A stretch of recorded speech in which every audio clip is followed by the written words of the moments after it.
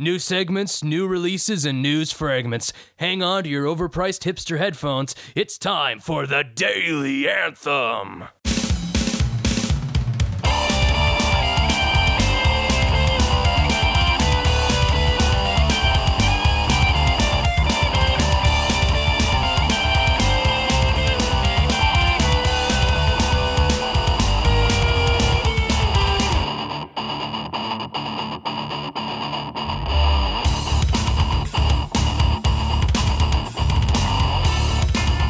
Episode 4, ladies and gentlemen. I say ladies and gentlemen like actual, ladies and gentlemen will be listening to this. And not, street toughs and hooligans or bored internet people. But hey, that's what I'm doing here. I'm a bored internet person. You're in good company. I count myself in your standings. Not that that's particularly wonderful. Hello, everyone, and welcome to episode 4 of the Daily Anthem podcast. I am your host, Brandon, here once again, 4 times, and almost unfailing, unless you count last week being late as a failing, which I do. Such high standards I hold myself to, as you can well imagine. They don't just let you put anything up on the internet. They're very particular. Again, I don't know who they are, but man, they are some picky and choosy people. Except they're not. I've seen some of the videos on YouTube. It's nonsense. Anyway, hey, let's go back through the previous week and see what the daily anthems were for the week, Monday through Friday, September 21st through the 25th. On Monday, we had the song Demons by Frank Turner off of his album Positive Songs for Negative People. Absolutely awesome artist, awesome album, great song. If you like folk, but you also like alternative, look no further. He's a little bit of both. Then on Tuesday, we had the song The Living Dead by the band No More Kings off their album 3. Either that or I, but more often than not, when you see the 3 I's capitalized and together, it's the Roman numeral. So I'm going to go ahead and assume. Really funny tune. You should check that out. Wednesday, we had the song Doctor by the band Trustlow from their album Hurricane.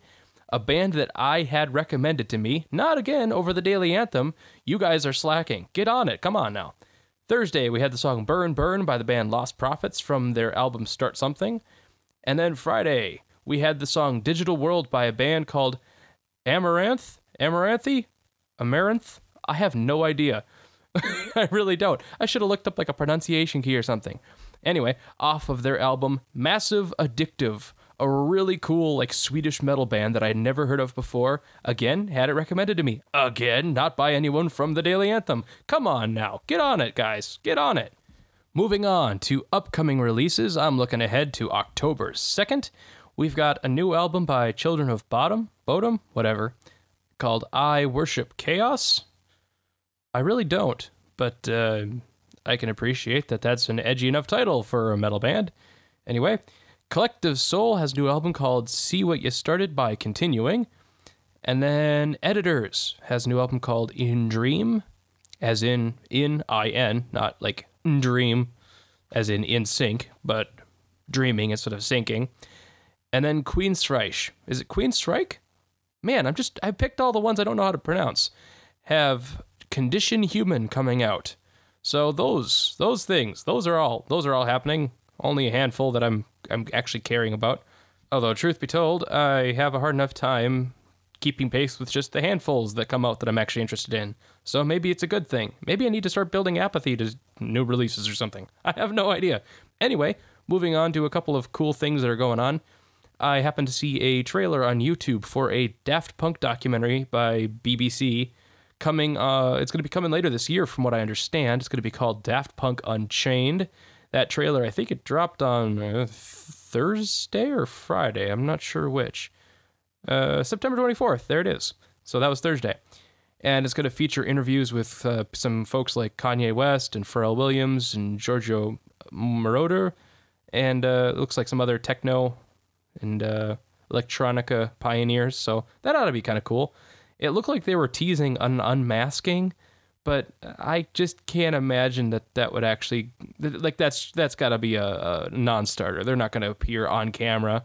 If they're going to do anything as an unmasking, it's probably going to be like a retirement thing, right? Like they're handing off the reins. Although at this point, is it even really them behind the masks? Like if they ever do a performance, is it actually the two guys that go by Daft Punk, or is it just some stand-ins, basically? Some dudes who stand up there and start the show and then they just kind of like bob their heads and act like they're doing things, and maybe one of them plays a keyboard. I really don't know. I don't know how it works, but I'd bet good money that the guys that actually are Daft Punk are sitting at home watching and being perfectly happy to let stand-ins wear the masks. Can't have a whole lot of breathability under those like space helmet looking things. Anyway, the new Bond theme got dropped. Sam Smith's Writings on the Wall, writings with the apostrophe S, as in writing is on the wall, not writings plural.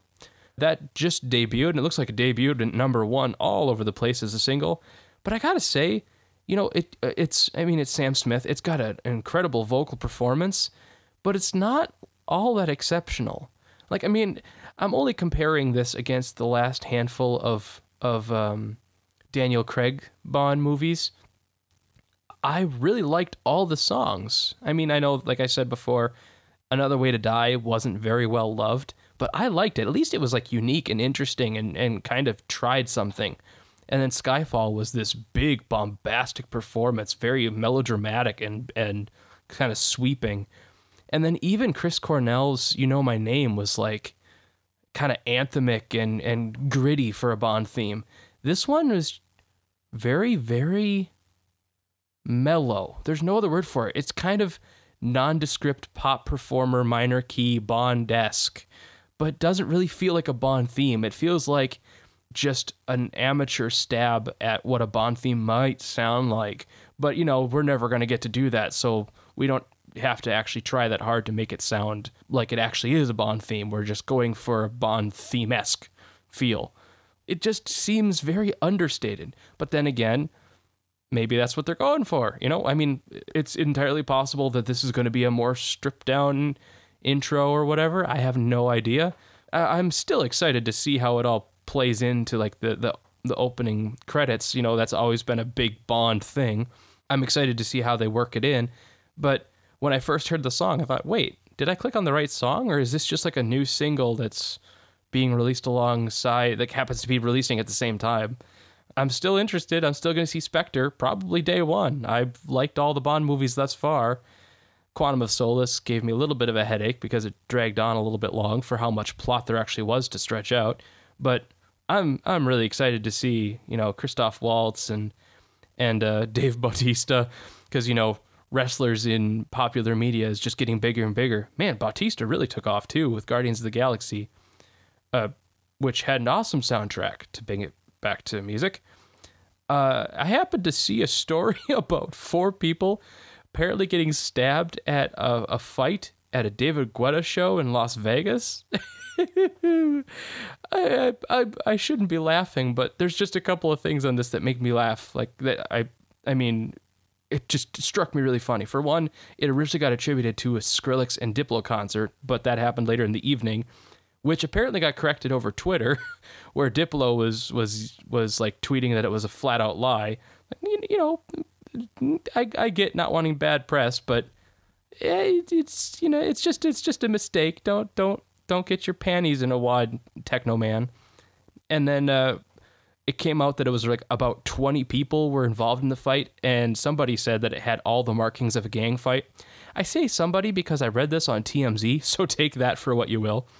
Something else that was said is that the like law enforcement arrested someone on 3 counts of murder, but that they're having a lot of difficulty developing the case because everyone they've tried to interview developed a case of amnesia. I wonder if that was part of what had like the markings of a gang fight. No one wants to rat on one another. They're just going to wait till they have an opportunity to stab back. I don't know. But that's just like a David Guetta show? Really? I mean, if I'm thinking like a gang fight and I'm thinking stabbings and like a 20-person brawl, I'm not thinking it's going to take place during like a dance house kind of show. You know, I'm not gonna make generalizations about where I expect it might take place, but a Guetta concert, that wouldn't have been in my top 10.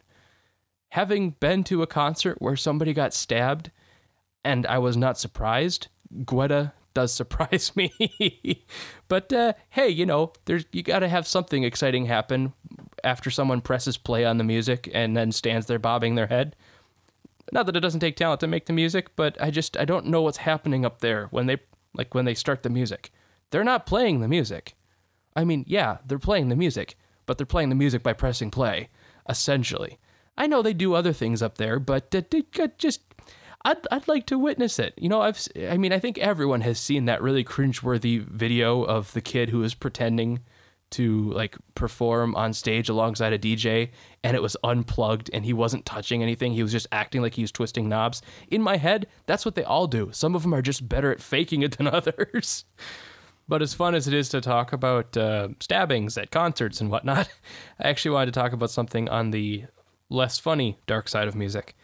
On Thursday, I had made the daily anthem Burn Burn by the Lost Prophets from their album Start Something.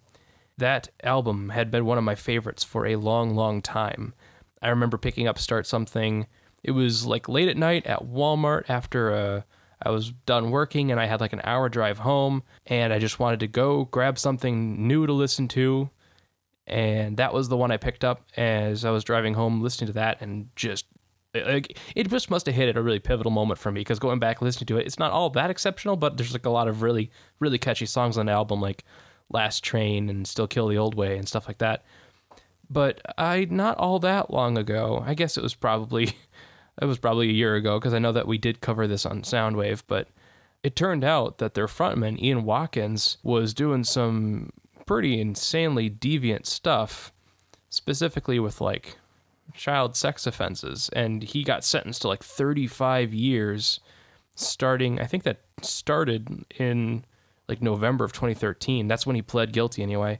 And then there's like 2 female like co-defendants also pleaded guilty to various sex offenses against their own children, and they got sentenced to like half that length that Watkins did. So here I was listening to something that was really influencing me because I loved the style of music and I thought it was really catchy, and I didn't have much like it at the time, kind of the mix of alternative punk but with some minor pop elements that made it a little bit more mainstream feeling, a little more edgy than pop punk, but not quite as sharp as what alternative punk probably would be described as. Again, if you want to throw genre names on it and everything. But here I am listening to it, and then years and years later, I'm finding out that the guy who wrote the music that I was listening to is just what ended up being described as a committed and organized pedophile showing no empathy, no sympathy, or any remorse. That was by the detective chief in charge of the case. And then finding out that Ian was speaking to a female fan from prison and referring to the incident as mega lols. And it just kind of got me thinking about, to what degree does the affairs of the band members in a band, how does it affect your view of the music? Can it completely take away like any impact that it had when you find out stuff like that? And for me, it really did for a long, long time, where it's like I couldn't hear any of these songs that I'd listened to for like countless times and really had thoroughly enjoyed without a second thought, where I'm not even looking all that closely at the lyrics because I'm just enjoying the music. But now I'm looking at everything and like I'm some sort of profiling detective trying to figure out, oh, is this a clue? Is this where he says that he wants to like do nasty things to children? I mean, it's just one of those things that now I'm looking at it and going, that guy was a psychopath, a sociopath, just this but kind of a monster of a human being that he doesn't even see what the big deal is. And I'm willingly ingesting this through my ears. I don't know. It just kind of woke me up to thinking about, like, how careful are we about what we listen to? And I realized that some of the songs that I've shared, they do have cursing in them, and I don't really care for that. As a Christian, I tried not to curse because I feel like that's coming out of my face. I should be careful of what I'm saying because I'm not always sure of who's listening, and I want to make sure I'm not being a bad influence on anyone. And if I don't really have the need to say it, why say it? It doesn't do anything for me. I don't condemn people that do. Obviously, it doesn't bother me to the extent that it bothers some people. And I hear it in music, and I think, yeah, it's, 9 times out of 10, it's unnecessary. But it doesn't offend me as much as somebody raping people, raping children. But that's background. Things like the cursing, it's in the foreground. So these things that make it seem, I'm going to put some heavy quotes on moral and what your definition of that might be. These things that might seem immoral on the front end, or even the subject matter that might seem shady, the people that are singing it might be perfectly fine people, you know, that they're not they're not even what's reflected in the songs they write. But then you've got guys like Ian Watkins, who's writing songs that have a lot of themes that are completely innocuous, and yet he's something of a turd of a human being. I don't know. It was just one of those things that made me think. And now I've added the song as like an anthem and exposed you all to it. So you're welcome, Internet. But setting aside the grim subject matter, it's time for a brand new segment. The very first essential album on the Daily Anthem podcast. Starting us off with this, we have Dodge and Burn by the Dead Weather, a brand new album. It just came out on Friday. Yeah, Friday. I'm kind of setting aside one of my own personal rules about the essential album being something that's kind of tried over the course of time, because the very first time I listened through it, I was just, oh yeah, this is happening. For those of you maybe who aren't familiar with the Dead Weather, it's something of a supergroup. It's got Alison Mosshart, who is the front woman from The Kills, and I know she has another project, but I can't remember what it was.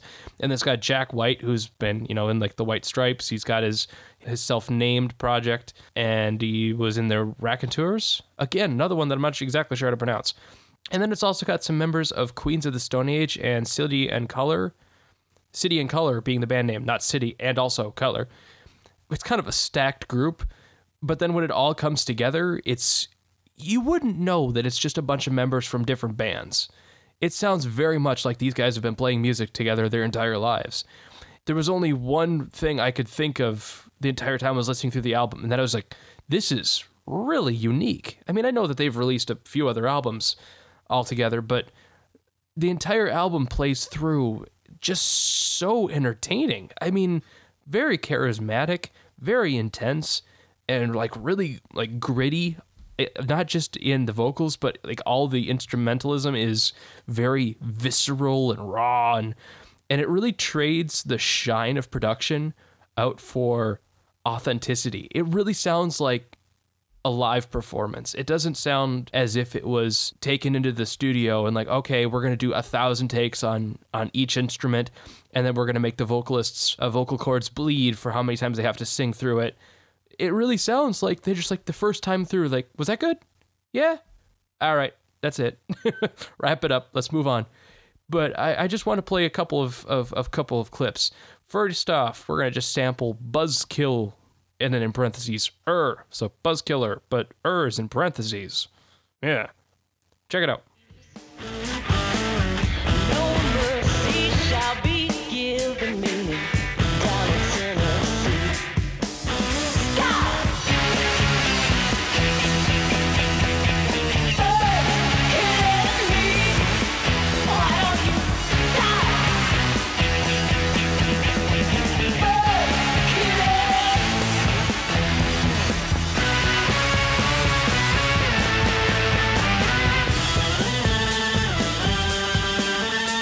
Oh, man, I love that guitar. Really, really cleverly written music and not afraid to take some chances. There's a couple of moments where Jack White really kind of goes full Jack White, but it really pays off, I think. I know that kind of music isn't going to be for everybody, but it's for me. That's for darn sure. I really appreciate the balance of insane risk with some of the crazier guitar sounds, and there's one song in particular that's got a really strange intro, but it all pays off. I think it ends up kicking into a really cool chorus and balances things out. I also really appreciate the degree to which Alison Mosshart has taken the reins on the vocals. I don't remember her singing as much on the previous albums. I mean, I know she did, but I felt like Jack White was still the primary vocalist. On this one, I definitely would describe him as backup. Here's just a quick clip from the song Rough Detective, where we hear a little bit more of Jack White and the balance back and forth between him and Alison when they sing.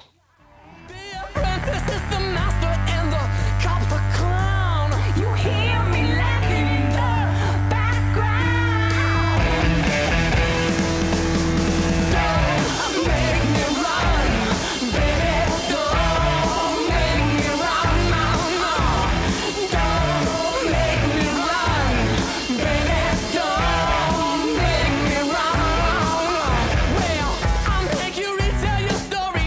He does a little more work than she does in the verses in that song. She does the call and response style of singing. I always love that in songs, especially when it's like a male and female back and forth. That's one of the things that I always liked about Skillet and how they wrote their songs, that if it wasn't for the call and response male-female vocals, it would be incredibly generic Christian rock. And that's actually one of the things I really liked about Amaranth, however you pronounce that song Digital World. I started listening through that album and I had to pause because I knew I wasn't going to be able to make it all the way through that on my car ride. So I wanted to sit down and listen to that one all the way through front to back because it is incredibly well written. Really cool back and forth between the guy singing and I don't know if it's the guy, like the dude who's doing the crazy growl thing is the same as the guy who's doing the clean vocals. If it is, that's a disparity on par with what Ryan Clark does in Demon Hunter. But then going between him or them and the female vocalist, it's just a really cool combination that I would love to hear more of in music. But then also the music being thunderous. I know that's an adjective I use a lot, but I'm a fan of using similar words all the time. It's like a signature, a really redundant signature. But I am going hecka long, so that's where I'm going to stop myself. Thank you so much for listening to me ramble and get some introspectiveness and some silliness, sometimes in the same breath. I appreciate that. We're going to resume tweeting Spotify links to new and favorite songs from a variety of genres on Monday. You can keep up with all that on twitter.com/the_Daily Anthem. You can also head over to thedailyanthem.tumblr.com, our hub for everything The Daily Anthem oriented. For the first time, you can head over to facebook.com/thedailyanthem, and you can keep up with us there as well. Give it a like. Why not?